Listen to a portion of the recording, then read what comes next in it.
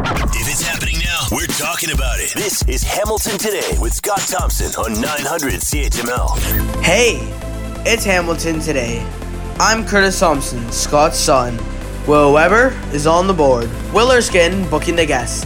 In the newsroom, Diana Weeks and Dave Woodard. The week is half over, and that's probably a good thing. Is it too soon to hug each other? Here's Scott Thompson!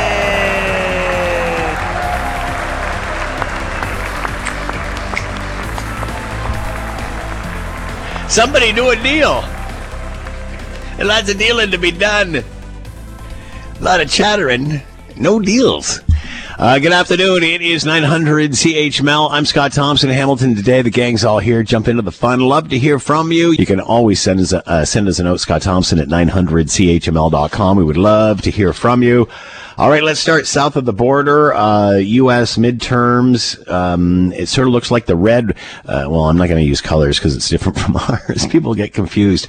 The Trump wave that was supposed to happen didn't really happen. And the hit wasn't as hard for the Democrats. The U.S. Senate is still too close to call at this time. The House of Representatives looks like it's being taken over by the Republicans, but certainly not the damage that one thought for the Democrats. And the interesting thing, those that were endorsed by Donald Trump didn't necessarily do too well. So it'll be fascinating to see if, in fact, the Donald Trump momentum and phase of the Republican Party in the United States has passed us all. Here's hoping.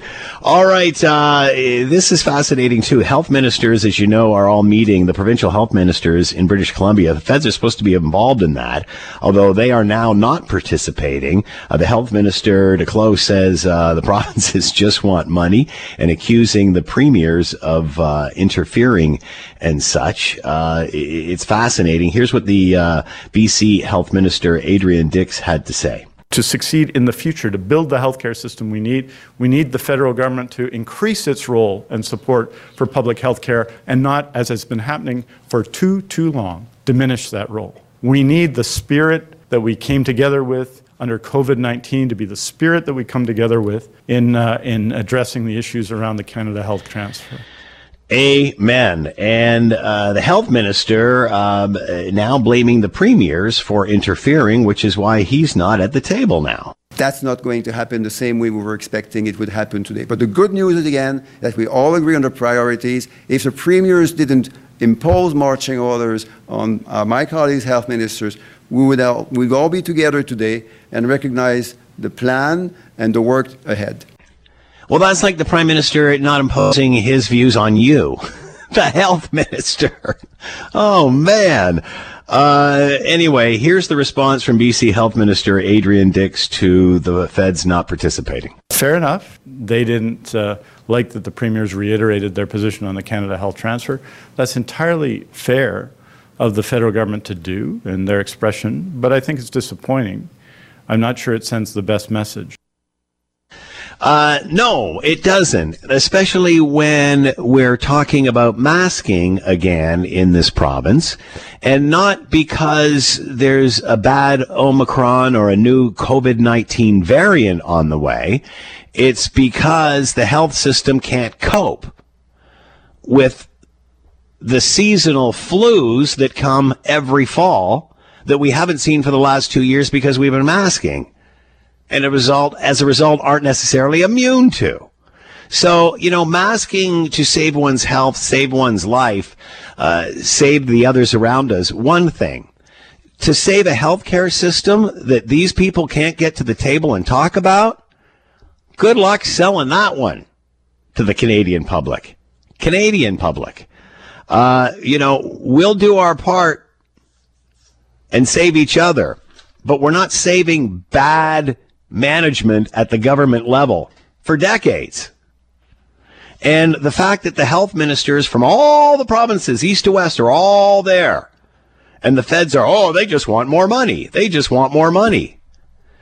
taking marching orders from the premier, as if the health minister, Duclos, federally, is not taking his marching orders from Justin Trudeau.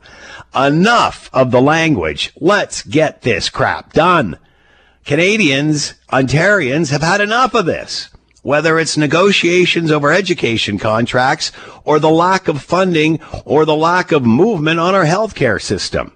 Here's a brilliant idea. Why don't we use some of the money that's been taken in the form of carbon taxes and put that towards the healthcare, just for even 6 months or a year to see what we can do? Let's see if we can actually make a dent in the healthcare, since we're obviously not making a dent when it comes to reaching our climate targets. The Prime Minister said we would, but really aren't. And at the end of the day, we're responsible for less than 2% of the world's greenhouse gases anyway.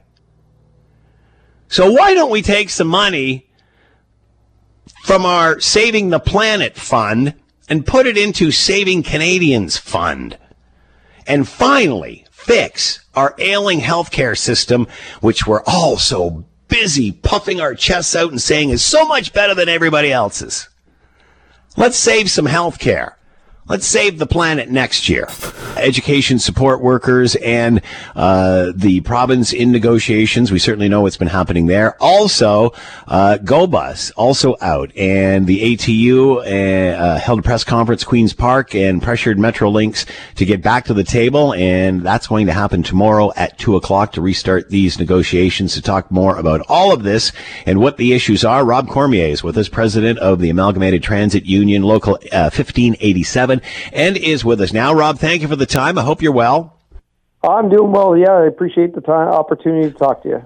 So, Rob, obviously there's another issue going on with the education workers, and that's drawing a lot of attention. But you guys have got some issues that you want to get forth as well. So, help the riders understand what's going on and why you are striking and what the issues are. Well, I can let you know that on April the 7th, we started our negotiations with Metrolinx.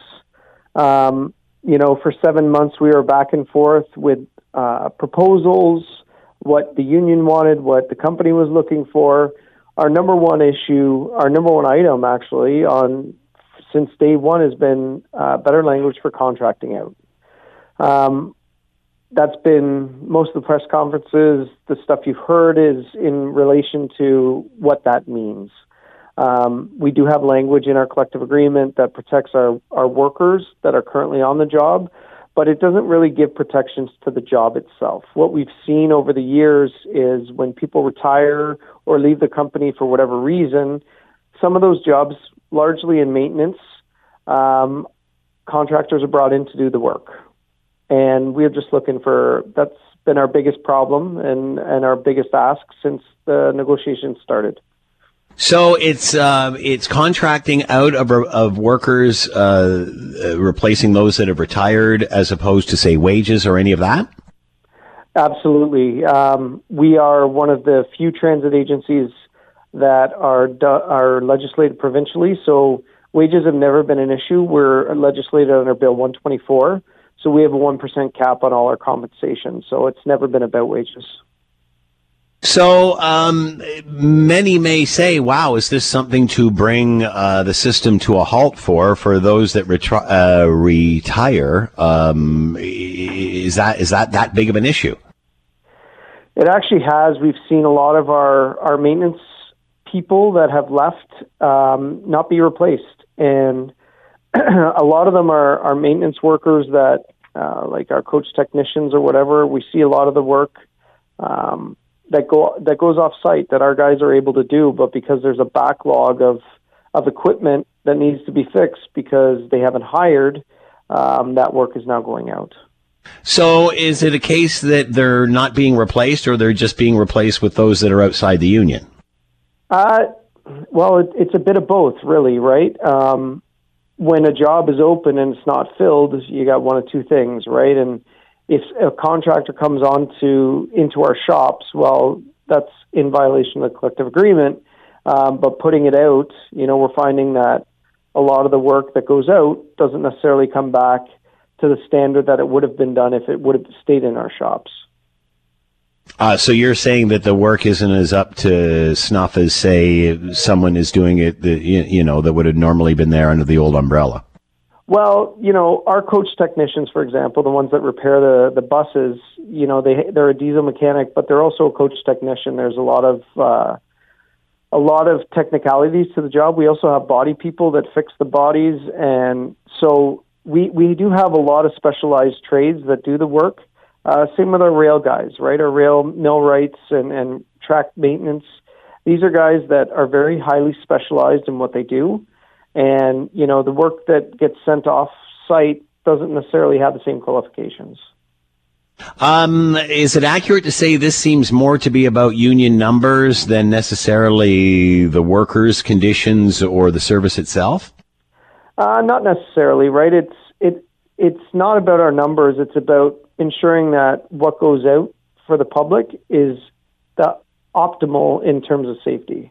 Metrolinx has a great safety record, and we take great pride in saying that our members are the main reason that's been maintained for so long. And, we don't want to see that tarnished by getting contractors to do the work.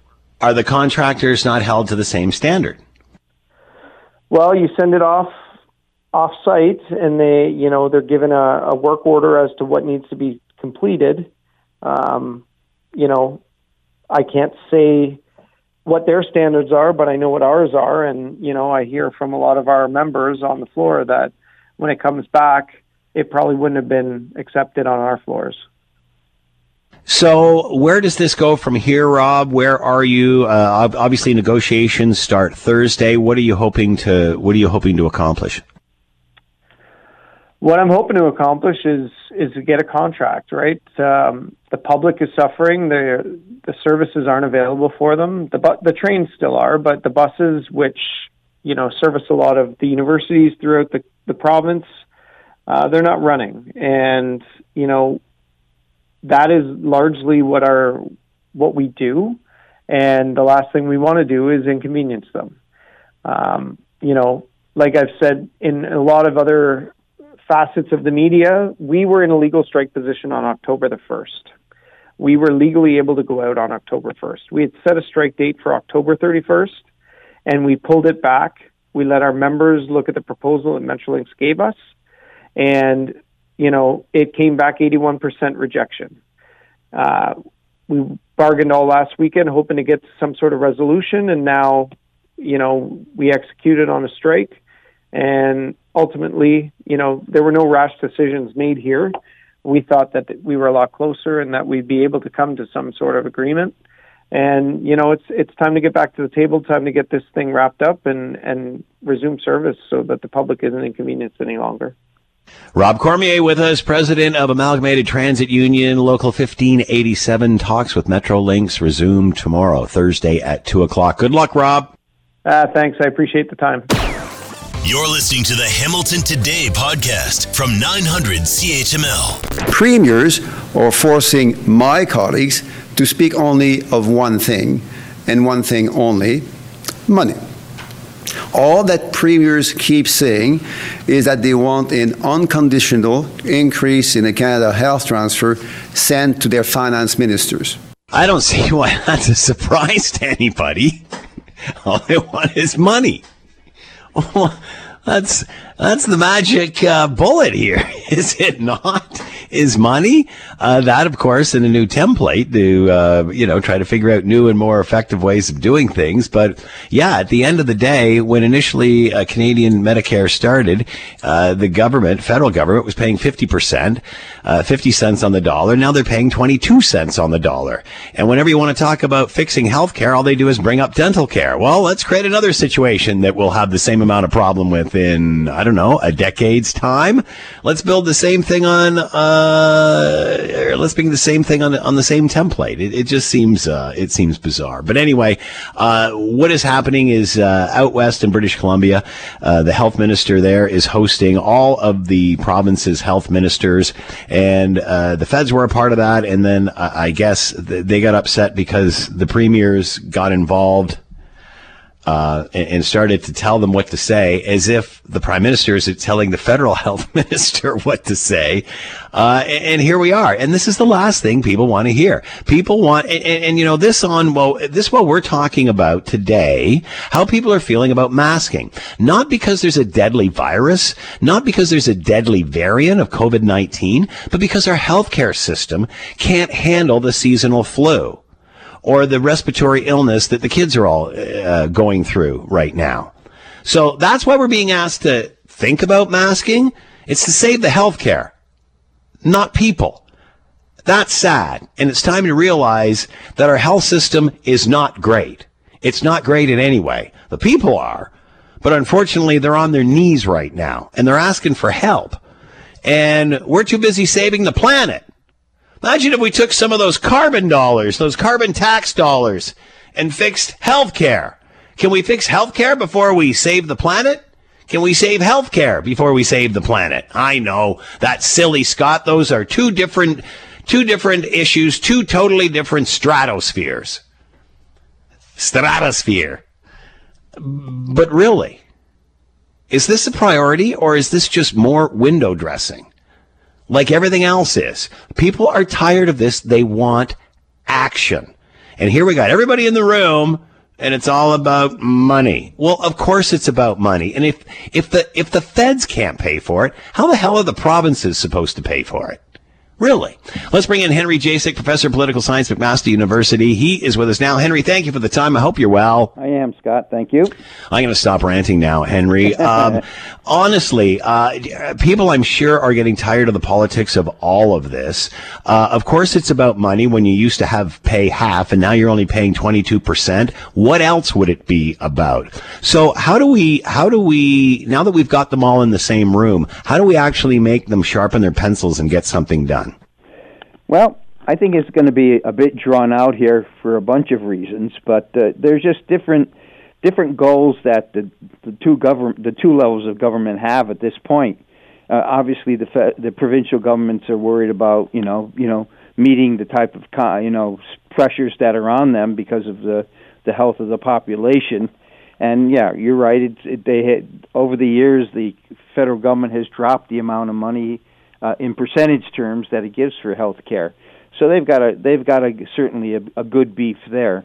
The federal government, though, it right now says it's willing to give a lot more money, but they want a say in exactly what you're going to spend the money on. And they're fearful if they hand over a check to the government of the provinces, there's no control over how, once they have the check, what they're going to do with it.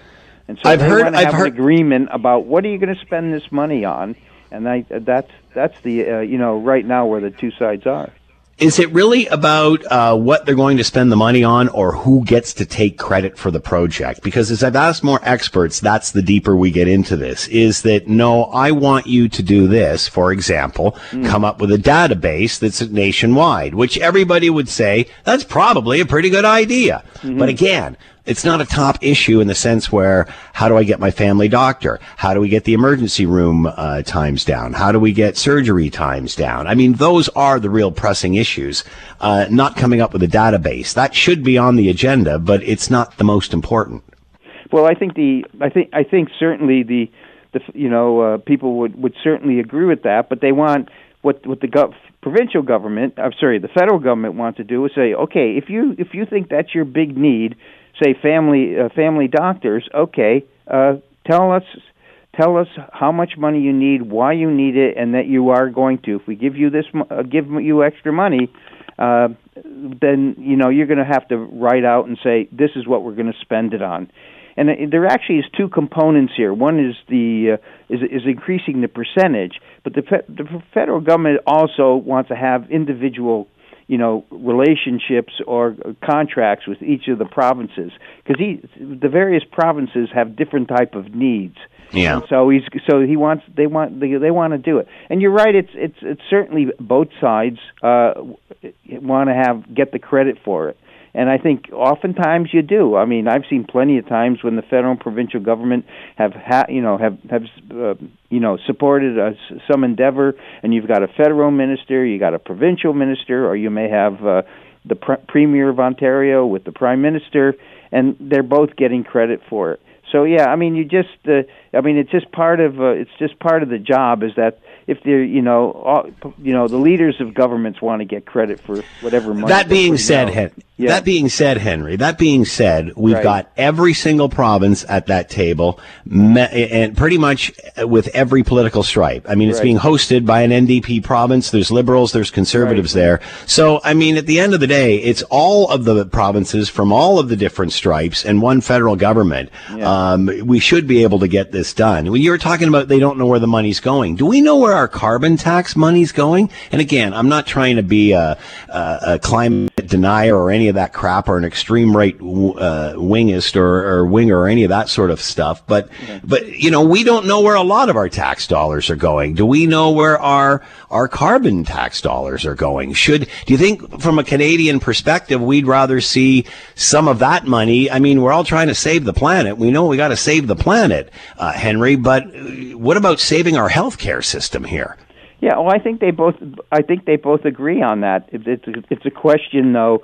They have different interests of the best way to do that, and they want to put it. The federal government wants to put it in writing, and also what I haven't talked about, of course, is that the timing, the delay doesn't, and the demands don't surprise me, because I'm sure the federal government would prefer to have most of the money flowing 2 years down the road when they're closer to an election. And that's true, again, for every government. There are some governments that need the money right away because they're very unpopular.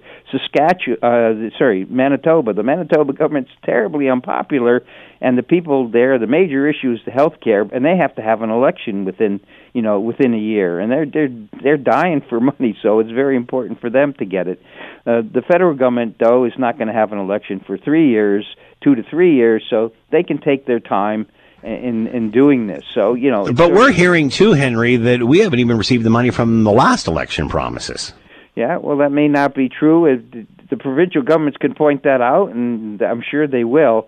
But the federal government, like any government, wants to be able to show people they're spending money on something that people really want, and it's close to an election, in the front side of the election. Mm-hmm. And there's not, it's very, very hard to change that dynamic. People just don't want to give away money they're not going to get credit for. And, as I said, that all politicians are like that.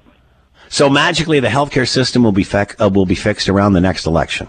Well, I mean, the thing I know what is, you're saying. You may have some of the provinces will break ranks with the others and say, I want to make a deal now with the federal government, and they'll go their own way.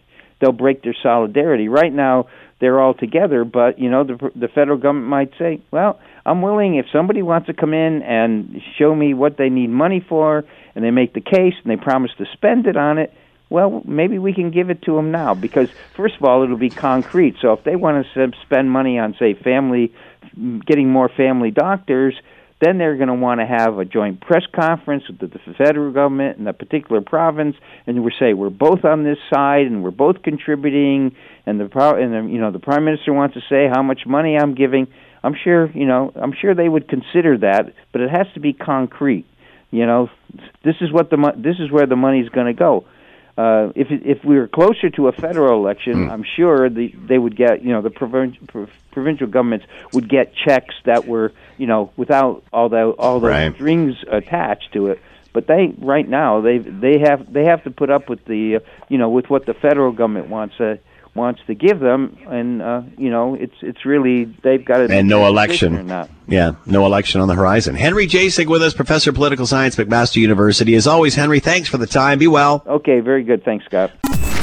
When there's an issue, Scott is all in on getting to the heart of it. This is Hamilton Today with Scott Thompson on Hamilton's News Today's Talk 900 CHML. Ontario's plan to build homes in the Greenbelt, which the Tory government vowed it would not do, includes 1,900 acres to of protected farmland and natural lands in Hamilton. Let's bring in Mike Collins Williams, CEO of the West End Home Builders Association, and with us now. Mike, thanks for the time. I hope you're well. I'm doing great, Scott. So, in your opinion, Mike, why is there a change in position here? Why is this happening? Well, we know thanks to the Ontario's the Housing Affordability Task Force, along with third-party verification from groups like Ottawa Smart Prosperity Institute or research from the Scotiabank, that the housing shortfall that's been persistent over the last decade is just getting worse. And we need a lot more housing to restore balance to the market. In Ontario alone, we need to build 1.5 million more homes in the next decade to restore that supply to the market and bring back affordability. And, we even have bipartisan recognition of this. During the spring provincial election, all four parties, the NDP, the Liberals, the Greens, and the PCs, all campaigned on the need for 1.5 million homes. Now, I recognize they would all have different perspectives on how to get there, but I think there's fundamental agreement that, we really are in a supply crunch, and we know that we need more housing. Unfortunately, a lot of the local politics means many cities will go to great lengths to prevent housing from being built.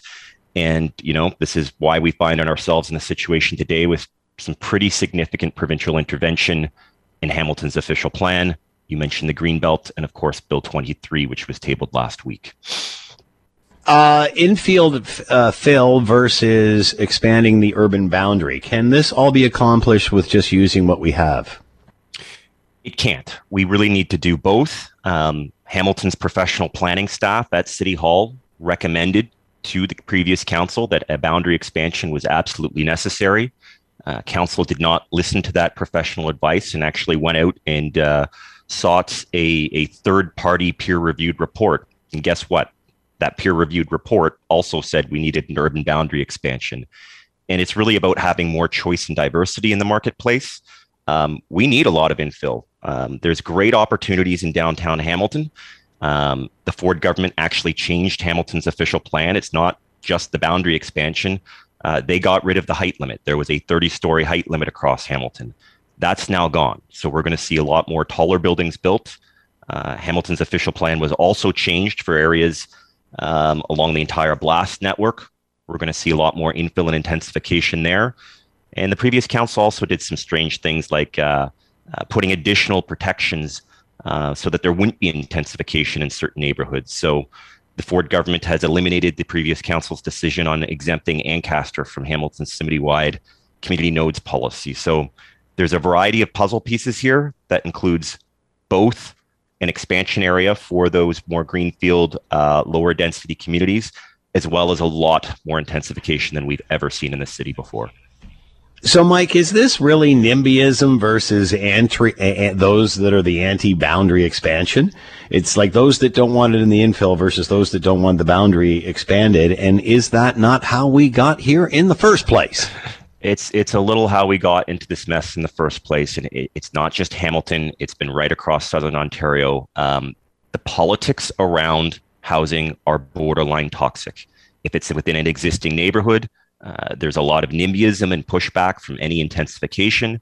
If it's a new expansion area to bring about a different housing typology, there's a lot of opposition to that as well. And the local interest is not necessarily the public interest, especially when we're dealing with a housing crisis, growing population, and increasingly our youngest, our best and brightest are leaving.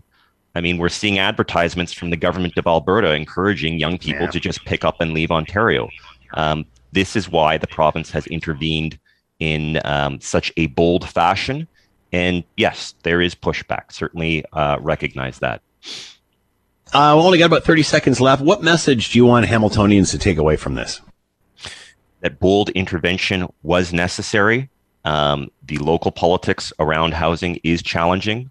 But we're going to see a lot of change in Hamilton's future.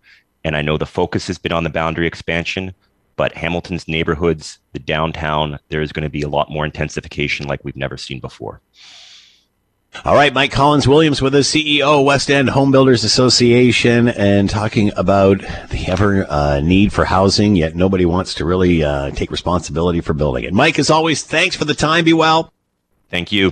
Europe bracing for an influx of Ukrainian immigrants, especially as winter approaches and Russia continues to attack Ukraine infrastructure, including mass power outages as a result of this. Let's bring in Matthew Light, Associate Professor of Criminology and Sociological Studies, Center for European and Russian and Eurasian Studies at the University of Toronto, and with us now. Matthew, thanks for your time. I hope you're well. Great to be with you. Give us a bit of an update here. We're hearing of mass attacks on infrastructure, literally power outages, and a very, very tough winter on the way for those in Ukraine. Yes, that's all true. The overall picture is much more complicated, though, and has some important elements that are pointing in other directions. So you're quite correct that the Russians have begun a new sort of strategy of targeting Ukrainian civilian power generating and water infrastructure, and have caused a lot of hardship among the civilian population. I think this is clearly a war crime, by the way. It is indeed quite disruptive. There is also some talk that at some point Kiev may become uninhabitable if this goes on, which would require the Ukrainian authorities to evacuate the population. The concern that Ukraine might also see another exodus of its citizens to other European countries is certainly within the realm of a possibility, but at the moment does not seem to be materializing. Ukraine has done so far quite well in terms of managing the harms caused by this Russian bombardment. It's also worth pointing out that in previous such episodes, such as in World War II, aerial bombardment of cities did not achieve its objective of bringing about an end to the war on the terms of the aggressor. There's another factor which we need to bring in here too, which is that Ukraine is achieving some significant successes on the battlefield. So it's still waiting for confirmation, but it appears that the Russians have abandoned the city of Kherson, which is an important strategic point in Ukraine's south and the only capital of a Ukrainian province that they've occupied so far in this conflict. If true, that is a significant victory for Ukraine, and probably will further strengthen the resolve of the Ukrainian military and citizens to continue with the war effort. You used the word managing. How long can they manage this way, especially if they have to evacuate Kyiv? Well, I think whether they will have to evacuate Kyiv is still speculative. I think right now they seem to be pursuing policies such as rolling blackouts and scheduling water shutoffs in particular parts of cities. There's no doubt it's a hardship. I think Ukrainians, compared to say Canadians, are more used to dealing with this kind of hardship, and there's also very strong support for the government's basic policy in the war. Whether it will at some point become unbearable, particularly as the weather gets colder, is a fair question. Ukraine has also been negotiating with its Western partners for delivery of more sophisticated equipment that might help them blunt these Russian attacks. Obviously, it seems that the equipment, the help that's coming in is just allowing them to hold their own or have these minor victories. I don't mean to be pessimistic with this at all, but who burns out the other first? Because it seems that it's going to be a marathon. Yes, I think that's a fair question. It does not seem very feasible for Russia to achieve its objectives on the battlefield, and the fact that they're now surrendering a major prize that they won early in the war, the city of Kherson, is further evidence of that. They also seem to be trying to persuade Western public opinion and Western leaders to compel Ukraine to engage in a round of negotiations now that would presumably entail Ukraine agreeing to sort of freeze the situation on the battlefield, so leaving Russia in possession of areas that it's currently occupying. I don't think I would agree with the premise of the question, though, that Ukraine's victories are minor. Not so long ago, they essentially routed the Russian forces in Kharkiv region on eastern Ukraine, which is what precipitated the subsequent mobilization of some new, apparently very ill-prepared and ill-equipped soldiers by the Russian government. So I think, Ukraine believes that with continued Western support, it can make it impossible for Russia to prevail and can gradually roll back Russia's territorial conquests. I think there is strong evidence of that. It does depend on Western governments continuing to supply Ukraine with both the military equipment that they need, as well as to continue financing the Ukrainian government, which is facing a huge economic crisis as a result of the catastrophic invasion. At the same time, we probably shouldn't overestimate the advantages that Russia has. And Russia is also experiencing some severe economic disruptions as a result of the sanctions on important components to its manufacturing and other economic activities. And there are signs of dissatisfaction within both the population and the elite about the failure to conquer Ukraine, which probably will only be accentuated as a result of the surrender of Kherson. And we've only got about 30 seconds left here. Are peace talks an option at all here?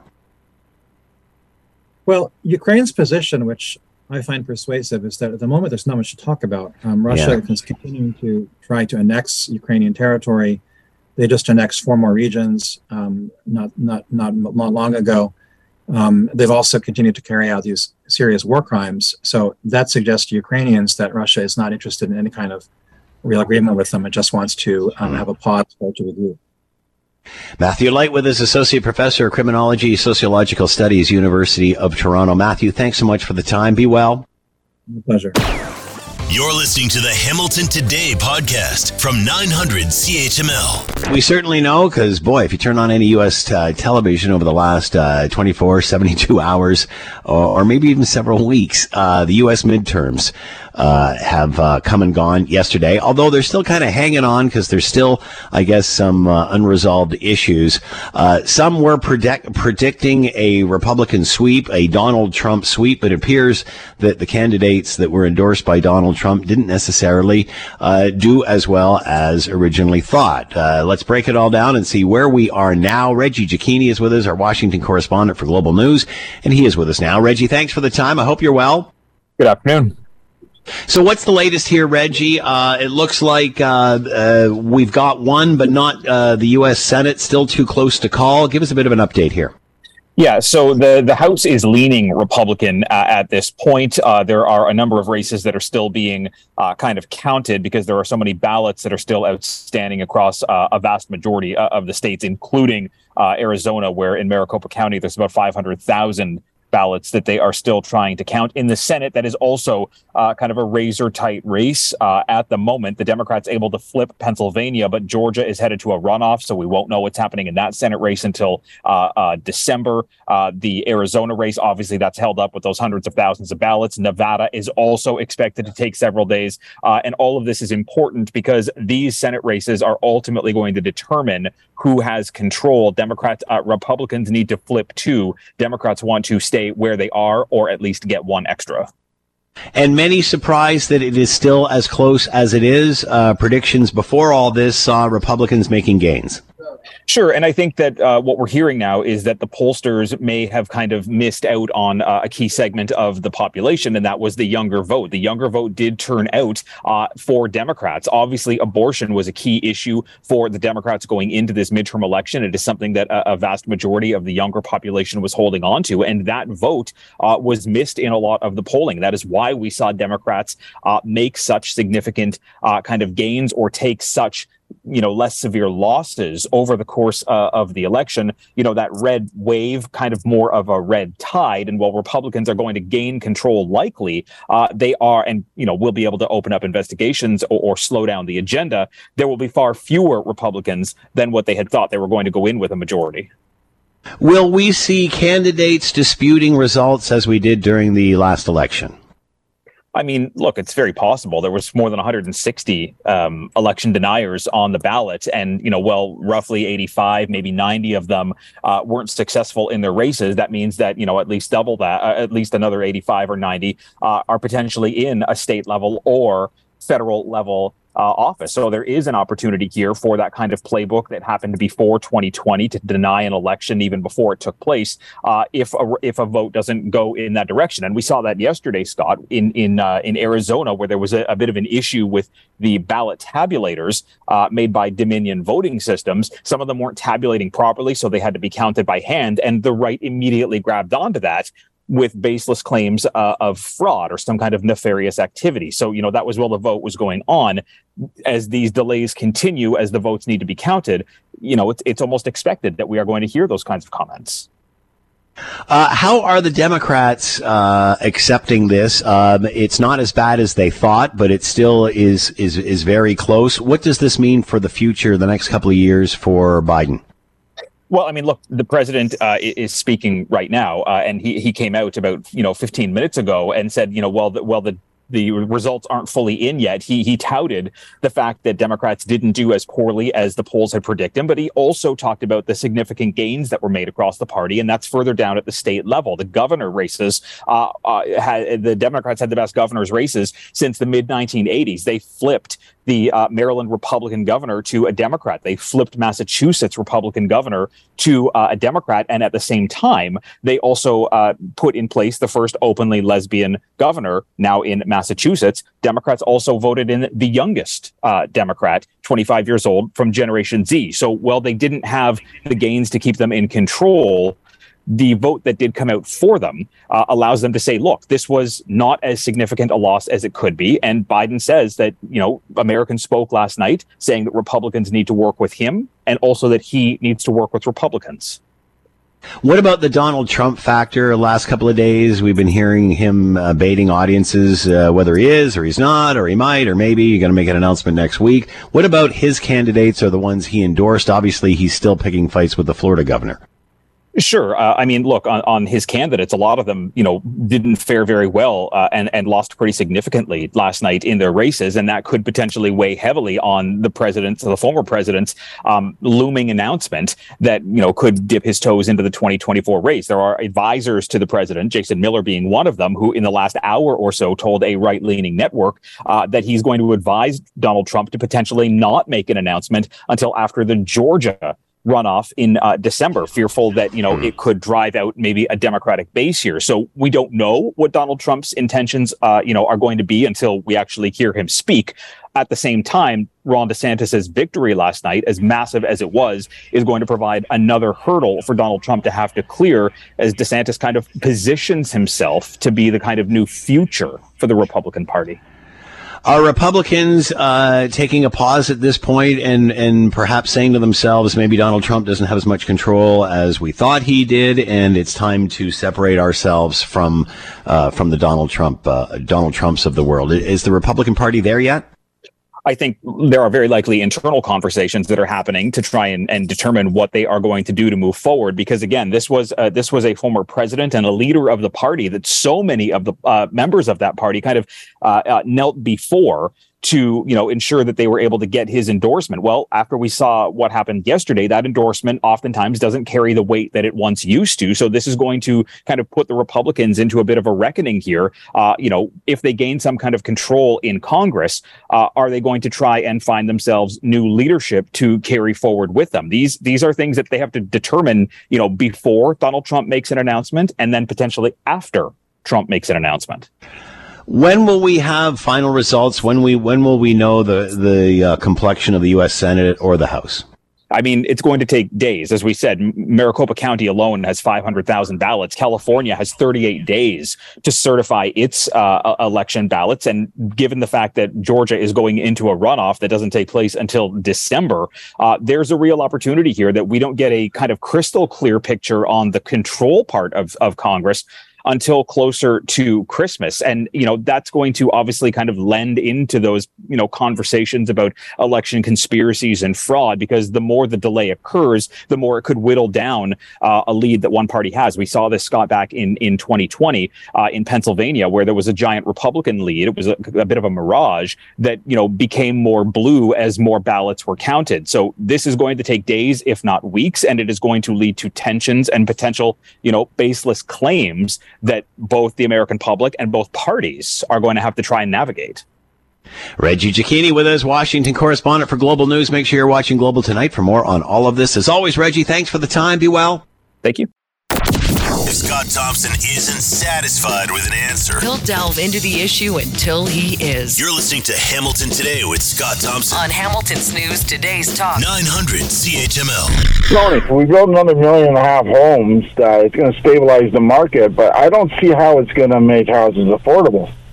Because where are you going to build these houses? I mean, no one's going to give you land for free. And then you got to put in development costs and all the trades. Like, unless these things are going to go for $400,000 or $500,000, which I doubt they will, they're not going to be affordable. So I would like to, you guys bring somebody on and have them explain how it's going to be affordable? If they build another boundary, open up boundaries, build another development in Hamilton, it ain't going to make that big of a change in the housing because every city is depleted. Every city has a low supply. And it's like oranges at the grocery store. If there's a whole pile of oranges, if there's oranges everywhere, they're cheap. If there's not very many oranges, everybody wants one, the price of an orange goes up. It's the same thing with housing. The unfortunate thing, it takes a long time to build. So the fact that we haven't built for the last 10, 20, 30 years because of these sort of fights, now we're behind the 8 ball. Will an additional 50,000 houses in Hamilton change the price of a house that much? Probably not. It'll stabilize it. But again, if there's a high demand and low supply, people will pay more for that low supply. High supply, then it levels out. It's pretty easy. Thanks, Tony. Gus has brought up a good point too on this. My name's Gus. I just wanted to mention the fact that, there's nothing wrong with high-rise buildings, medium-rise buildings in a neighborhood, if that's the way the neighborhood was initially planned. But when you're living in a neighborhood and all of a sudden they plan to build a high-rise apartment with no change to the infrastructure, that's where the issue is. That's where I disagree with it. That makes total sense from Gus. You've got an empty spot there. Do you put a park there and help the people that are there make it nicer, or do you build a high rise that's going to tax the infrastructure of the local system? So that makes sense as well. But we're talking about building new houses here, new developments, and they can be built state of the art. The Emergencies Act inquiry continues. I'm not sure how much more we're going to learn over the course of this, but let's get an update from Duff Conacher, co-founder of Democracy Watch. He's with us now. Duff, thanks for the time. I hope you're well. Yes, thank you. So your thoughts on where we are right now, Duff? At the beginning of all this, when we heard former police chief Slowly of the Ottawa Police Service testifying, it sort of, we heard of no plan B, not really getting the intelligence and such. Has the storyline changed much over the course of this? Just details coming out, I think, yeah. Is what we've seen. There was, lots of talk that it seemed like really the Ottawa police just didn't do their job. We didn't know to what extent, obviously, because now we've seen the communications between the Ottawa police and the RCMP and the OPP, and have seen that there was just really, I think, despite his defense, the Ottawa police chief was just not cooperating very well and could have done a lot more to get the OPP and RCMP helping much earlier on, and would have resolved the situation much sooner than it was. It seems that at this stage we're talking more about the border crossings, such as at Windsor and such, which seems to be pretty much a different kettle of fish than what was going on in Ottawa, and perhaps a different urgency to get those borders open.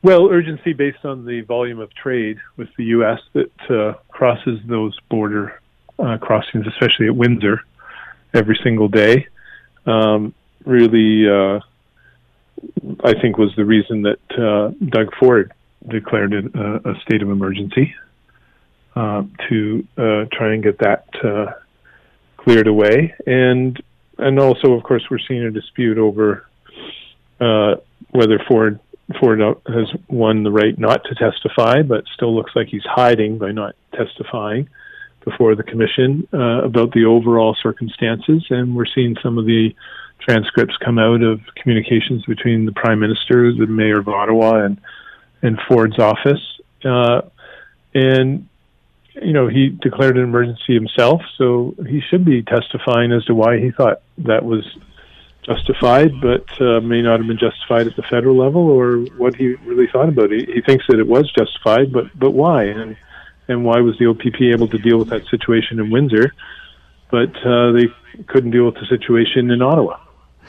I'm guessing because three different levels of government with the RCMP and the OPP and the Ottawa Police Service. But the fact that the borders called to clear it up and say, let's make it clear who has jurisdiction in this location that is the subject to a lot of protests, so that we don't have the situation in the future. And one police force knows it can step in and it has the resources to stop something like this from happening again. There's nothing wrong with blocking roads. It's done a lot as protests. By protesters, but to block them for as long as they did, honking horns and also walking around the surrounding blocks and harassing people, that is illegal. And even any road blockade is illegal. But usually protesters move after they've made their point. And in this case, they decided not to move, making the situation even more clearly illegal. What about does this point matter that the borders were actually open the day before the Emergency Act was called? No, I think it is a big point. It shows that if things had been done properly, that the Emergencies Act powers were not needed. Although there is an issue of foreign money coming into the country, supporting advocacy efforts and illegal protests, and that is an issue where they could have had probably, and we'll probably hear more about this still, cooperation from the banks in freezing accounts without the use of the Emergencies Act, and that's another issue to be explored more fully, and I think we'll see more testimony about that in the coming weeks. But the fact that the OPP was able to close down the protests at the border, that just shows it really was a failure of, I think, mostly the Ottawa police from all the evidence we've had so far. And that's why it should be cleared up as to who has jurisdiction over the parliamentary precinct and in front of the Parliament buildings, so that it won't happen again. And here's hoping.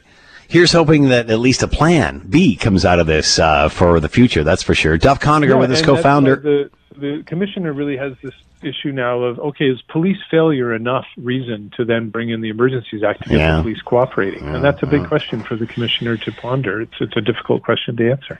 Duff Conacher, co-founder of Democracy Watch, talking about the Emergencies Act inquiry. As always, Duff, thanks for the time. Be well. Thank you. You too. You're listening to the Hamilton Today podcast from 900 CHML. All right, let's bring in Carmi Levy, technology analyst and journalist, and talk about all things technology, including Facebook not having a real great time with their new company and them and Twitter talking about layoffs. Carmi Levy with us now. Carmi, thanks for the time. I hope you're well. Great to be here, Scott. Thanks for having me.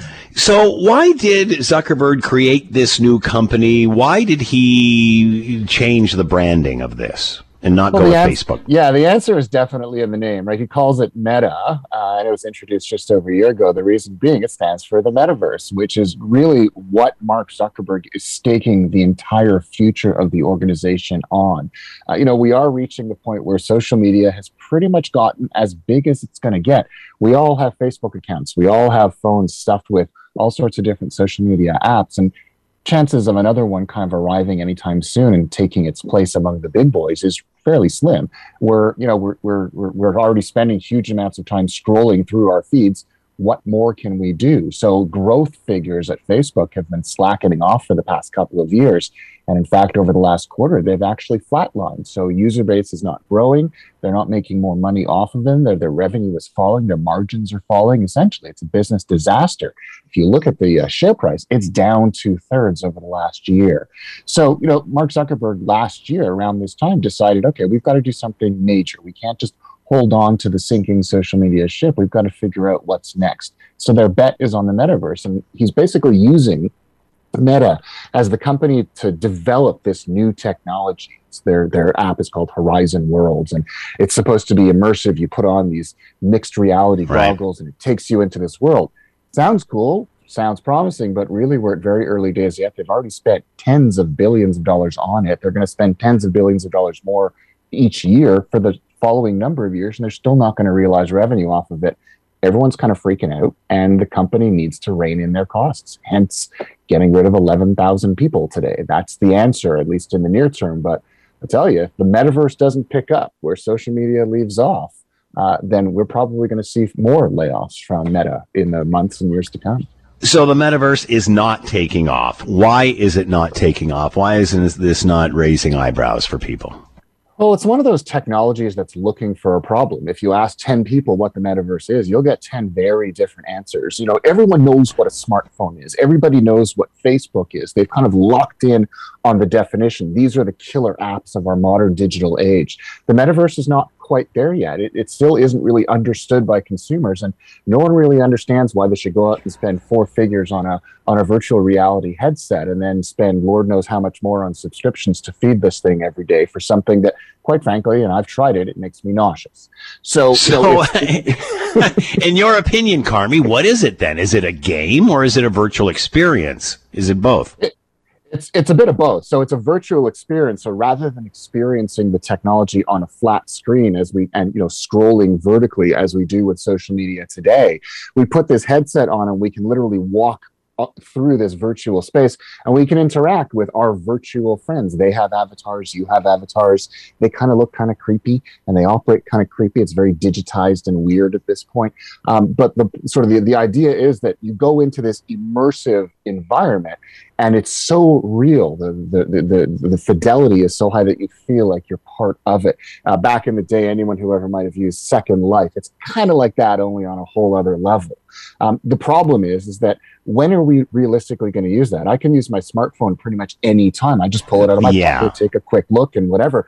When am I really going to put on a headset and cut myself off from the real world so that I can involve myself in the virtual one? It's just one of those use cases I just don't see happening. Sitting around the kitchen table having dinner, everybody wearing a helmet? I don't think so. So what he's saying is his virtual world is better than the real one you're in. Because at the end of the day, as you said, like, remember distracted driving? What that is? Well, that's trying to do too many things at once. Dealing with the technological world and the real world. You can't do that. So now we're just eliminating the real world. Are people really wanting to do that? I think they want to engage and then have technology enhance it, not get rid of the old world. Do you think that he's off the mark here? I think he is, and it's interesting because there's a subtle difference between virtual reality and augmented reality. Virtual reality is you put the headset on and you're cut off from what's going on around you. So, of course, you can't use it outside. You can't use it when you're out and about. Whereas augmented reality would be having a camera system, a display of some sort built into your glasses, which would then display content in 3D space in front of you. So instead of having to pull out a smartphone and look at a flat screen, you would actually see it displayed right in front of you as you walk down the street, which sounds kind of cool. And I'm thinking that has promise if it can be rolled out in an appropriate manner, cost-effective, safe, all that good stuff. So some of these pieces are promising. Is it something that we should buy into lock, stock, and barrel just because Mark Zuckerberg says so? Well, he's kind of fearing for his future legacy. So I'm going to vote no. But at the same time, I'm also going to keep my eyes open for some of these less intrusive technologies, maybe not quite as grandiose as the metaverse, but still helpful, because anything that allows me to, look up things or do things or make a quick call while I'm, say, walking the dog and my hands are otherwise occupied, I would pay money for that, not the VR headset. Does he have a vision we can't see, or has he just discovered something that we don't need? I think there's a bit of that. I mean, Mark Zuckerberg has always been a visionary. Let's face it, if he wasn't a visionary, we would have never gotten Facebook. So I have to give the guy credit. He did change the way we communicate online. So, good on you, Mark. But I think he does have a vision. I just don't think he's done a particularly good job articulating it. And I also don't think he expected the business, the legacy social media business that was going to fund the development of this next generation business. I don't think he expected it to collapse so quickly. Remember, even just a couple of years ago, Facebook then was making huge amounts of money because we were all using our apps because we were all stuck at home.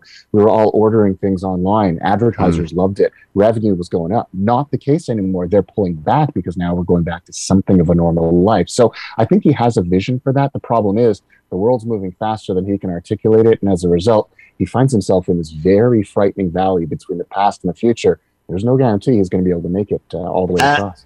As usual, Carmi, we're almost out of time. But what do you think what do you think Zuckerberg thinks of Elon Musk and what he's doing?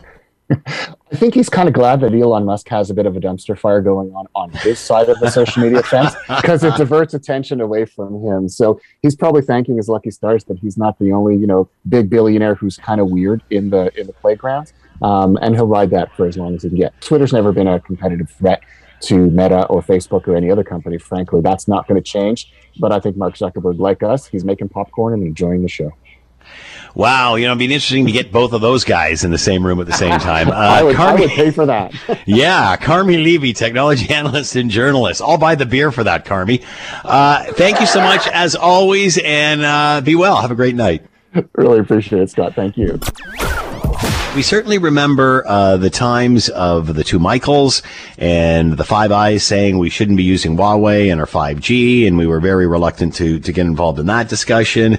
The situation around the vaccine with China around the beginning of COVID-19. It seemed that the federal government was quite soft or cozy, some would say, with China. That has really now started to change, and even more recently with Minister Melanie Joly saying, warning companies of the risk of doing business with China. Why the change in strategy? What does it have to do with the business ramifications of the Indo-Pacific strategy, which is involving other countries? Bringing in now Marvin Ryder, professor with the DeGroote School of Business, McMaster University. He is with us now. Marvin, thank you for your time. Hope you're well. I'm doing very well, thank you. Glad to be here. So why do we see a change in tone in the way this government is looking at the Chinese Communist Party? It seems that their position is changing a bit. Right. So let's start with a couple of tent pegs in the ground, if I can. China is today the world's second largest economy, but it is growing much faster than the number one economy in the world, which is the United States. And nice people like me would tell you that sometime, probably in the next 10 years, China will blow past the United States to become the dominant economy. So if Canada wants to enjoy its same standard of living that we've enjoyed over the last century, we're going to have to find a way to do something with China. Now, put that 10 peg there. Let me just put another 10 peg down. You talked about the two Michaels issue. This goes back to the arrest of Madam Meng. And can you believe, Scott, that was 2018 that happened. We did the United States a favor. Of course, by arresting Madam Meng, we got in the crosshairs of China. We saw what a bully China could be. They canceled contracts for canola, or at least they came up with excuses to cancel contracts for canola and sweet peas and other kinds of things. And then all of a sudden, when Madam Meng was sent home, suddenly the Michaels were released and things were supposed to be back to normal. Well, I think what we've learned through all this, and to your point about the government, I think they were reluctant to take a harder line when we had high-profile hostages in China. But now that they're back, we can take a look at this and say, maybe what we need to do is have a better strategy for all of Asia. Yes, China could be the second largest economy in the world, but in that same 10-year time period, we expect the size of the Indian economy to more than double, $5 trillion. We also expect there to be a lot of growth in Indonesia, the Philippines, Vietnam, Korea. Japan is still important in that area. So maybe we need to change our tone here around and even today they now call it our Indo-Asian strategy, not to be confused with just strictly a Chinese focus. Take a harder line with China, not be as afraid to take a harder line with China, but at the same time, warm up a bit more to some of the other big Asian players that maybe we had been ignoring in the decade before. You've talked about this at length in the past and how this is obviously advantageous for anyone to expand their horizons. How does China react to this new strategy by Canada? How do they react with wanting to trade in this Indo-Pacific strategy?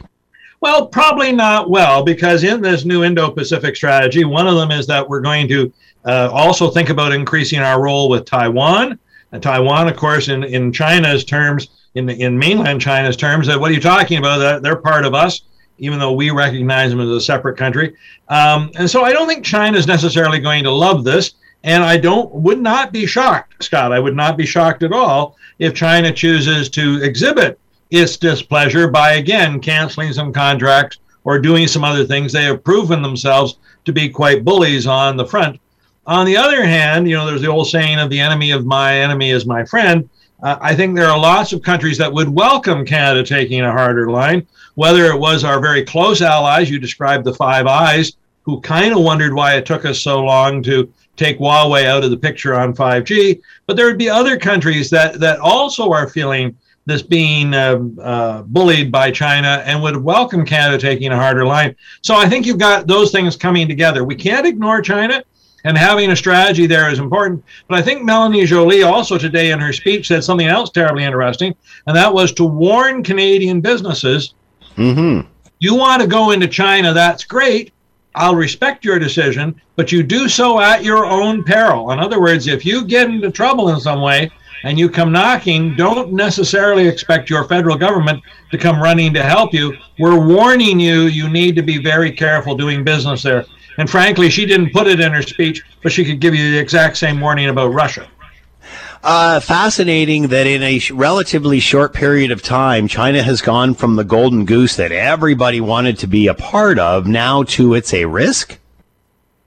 Yeah, no, I hear what you're saying. Now, you may have just noticed that the current premier of China has been renewed for for a third term. So he's almost becoming like Vladimir Putin. It almost appears to be I'll use the word dictator, or at least leader for life.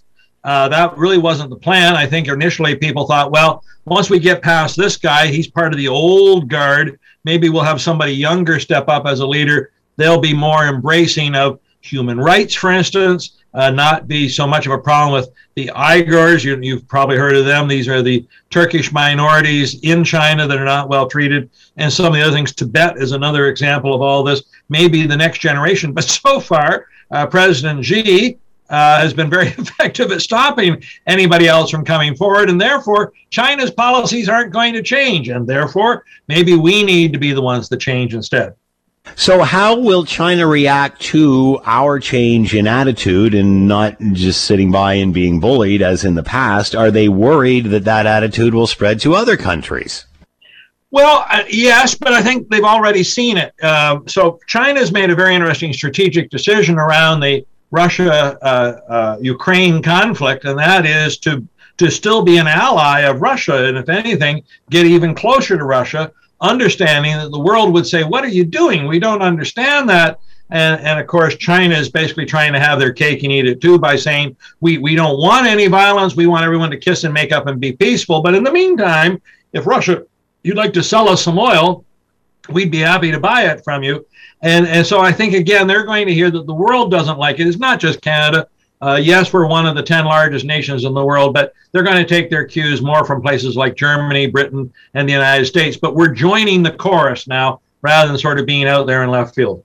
Can we get as much from this Indo-Pacific strategy as we would have from China, or is it adding to as opposed to replacing?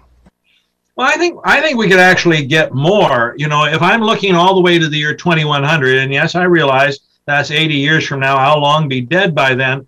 But if you ask me which are the dominant economic powers then, not only is China going to be there and India, but these others, Indonesia, the Philippines, will be much bigger economic powers. The United States might be the fourth or fifth dominant economic power in the world. Don't tell that to Donald Trump. He'll probably blow a gasket. But that is the absolute reality today. And so if we do not, if our country, Canada, does not find a way to work with these countries, find a way to work with them economically, but also politically, we could easily be left behind. And we've enjoyed a standard of living because the dominant economic power was 40 miles down the road across a border. Now that they're an ocean away, we've got to figure out a way to do it. And I'll just add, I say this to my students all the time, this is their big issue as they graduate from McMaster for the next 40, 50 years. They're going to be the ones who are going to have to build those bridges. Marvin Ryder with us, professor at DeGroote School of Business, McMaster University, Indo-Pacific strategy, and China's involvement in all of this as we move forward. Marvin, as always, thanks for the time. Be well. I will. Thank you. You're listening to the Hamilton Today podcast from 900 CHML. Let's bring in Scott Radley, host of the Scott Radley Show. You can read him in your Hamilton Spectator. He is here with us now. Scott, thanks for the time. I hope you're well. I am well. How are you? I'm doing very well. I've got a question for you tonight. I'm going to start with a question. I'm going to ask you a question. That's how we're going to start our segment tonight. Do I have to answer in the form of a question? Is this like a Jeopardy thing? No, any way you want. But you can't say it's a bit of both. Okay. You have to make the commitment, all right? I've lost it. Where is it? Oh, there it is. Got too many pieces of paper in front of me. Would you or would our energy, our attention be better spent on saving our healthcare system or trying to save the planet? Which one do you think we would be more effective at? Saving the healthcare system or saving the planet? Okay, I assume by we, you're talking about Canadians? Yes, sir. Or, yes. Okay, yeah. No, not just like people kind. Okay, fair enough. I would say... No, I would say clearly, not humankind. People kind's not a word. That's what the Prime Minister said. It's humankind. But that's okay. Mankind, if you really want to... be grammatically correct, but create chaos. That's it. You're going to get hell for that. Yes. I would argue our healthcare system with one very simple reason, and that is not that the climate is not important, but it doesn't. Ultimately, what we do is such small potatoes if other countries like China and other places don't do anything, that it doesn't really matter, at least not relatively speaking, whereas every person in this country at one time or another is going to need our healthcare system. So it's not that there is one that is totally useless and one that is absolutely essential. No. They're both important. No. But you told me I have to pick one, and considering one, our impact is negligible on the world stage, I would go with the healthcare system. You just brought up an incredibly valid point, and it was sort of my idea here. What we do on the world stage is negligible. Less than 2% of the world's greenhouse gases come from Canada. So we can throttle everything down, we can shut off everything, and I'm not a climate denier. Please. The climate's changing. I think we can all see that. But even if we shut everything down, as the Prime Minister wants and his buddy Gerald Butts, what do we get that down to? Another half a point, down to 1.5%, down to 1%. That doesn't make a hill of beans difference in the world, as opposed to helping those with the 20 and 30% pollution, helping them with more renewable energy, more cleaner forms of energy. So why are we working so hard to help climate change when really we're not? We're just trying to make ourselves look good. We're really not helping at all. We're just trying to make it look like we're helping. Well, we're constantly pumping green money into an economy. I mean, it's such an interesting discussion that we don't have nearly enough time for right now. But for example, electric vehicles are such a big thing now where I can really help the world by having an electric vehicle. Where does your electricity come from? Much of it. It's not all clean. It's not all coming out of the water over Niagara Falls and gathering in the turbines. Where do the lithium batteries come from? Massive mining operations. Look, I'm not disputing this, but you asked me if I had Me neither. You asked me if I had to try and do more for the climate or more for our healthcare system. Remember this. It's great to have these grandiose ideas, big picture ideas, until the day when you need to have a surgery and they tell you, well, the wait list is 2 years long. Then all of a sudden, I think really you're sitting there thinking, if this was the question, make sure the healthcare system works. Put our efforts into making sure the healthcare system works. Look, in our family, I had someone who needed to have a surgery. It was not a life change. It wasn't a life-saving surgery. Right. It wasn't urgent, but it was over a 2-year wait. Yeah. And we hear about how, we've got the best healthcare system in the world. No, we don't. I would take issue with that when you look at how much per capita we spend and how long the wait is. And, look, there's things that we do that are way better than the American system. Mm-hmm. But I don't think that any longer we can stand on a pedestal and laugh and point at them and go, your system sucks. Everything about ours is better. No, there are some parts that are better, but there are also some parts that really aren't. So let's fix that. And that's why, and they're talking about nurses and doctors going down south for more money. Well, it's just not more money. It's just a way better system. It's just, it runs a lot more smoothly than ours can be. Yeah, parts of it. Absolutely. Yeah. The difference is inclusion. I mean, up here, everybody gets included. Down there, not everybody does. But again, as I remember from one of the I think it was the CBS Sunday morning show, 92% of Americans have health care because 92% of Americans are employed. So it's not like everybody's throwing down their credit card whenever they're having a heart attack. It's a combination of the two. But I'll leave it at that because we're out of time, Scott. You got a big show coming up. We do have a big show coming. We are talking, I got to tell you this. This is we got a guy coming up from Sweden on the show. Have you ever heard the studies that say attractive people do better in life? There are studies that say that. Well, he has looked That's my excuse. I'm sticking with it, man. That's why I'm a failure. He has looked at whether or not the same translates into education. Do attractive students get better marks? We're going to talk to him about whether or not, if you are a good-looking student, well, as you say, this is my excuse. I wish my dad was still alive that I could explain why my marks were so poor. It's because genetics, I just Dad. wasn't that good-looking. That's right. It's just the bad genetics you gave me, Dad. That's coming up right off the top. We'll talk about that. And we're going to talk about the Bulldogs owner, possibly now being the owner of the Ottawa Senators or buying in. We'll talk about that.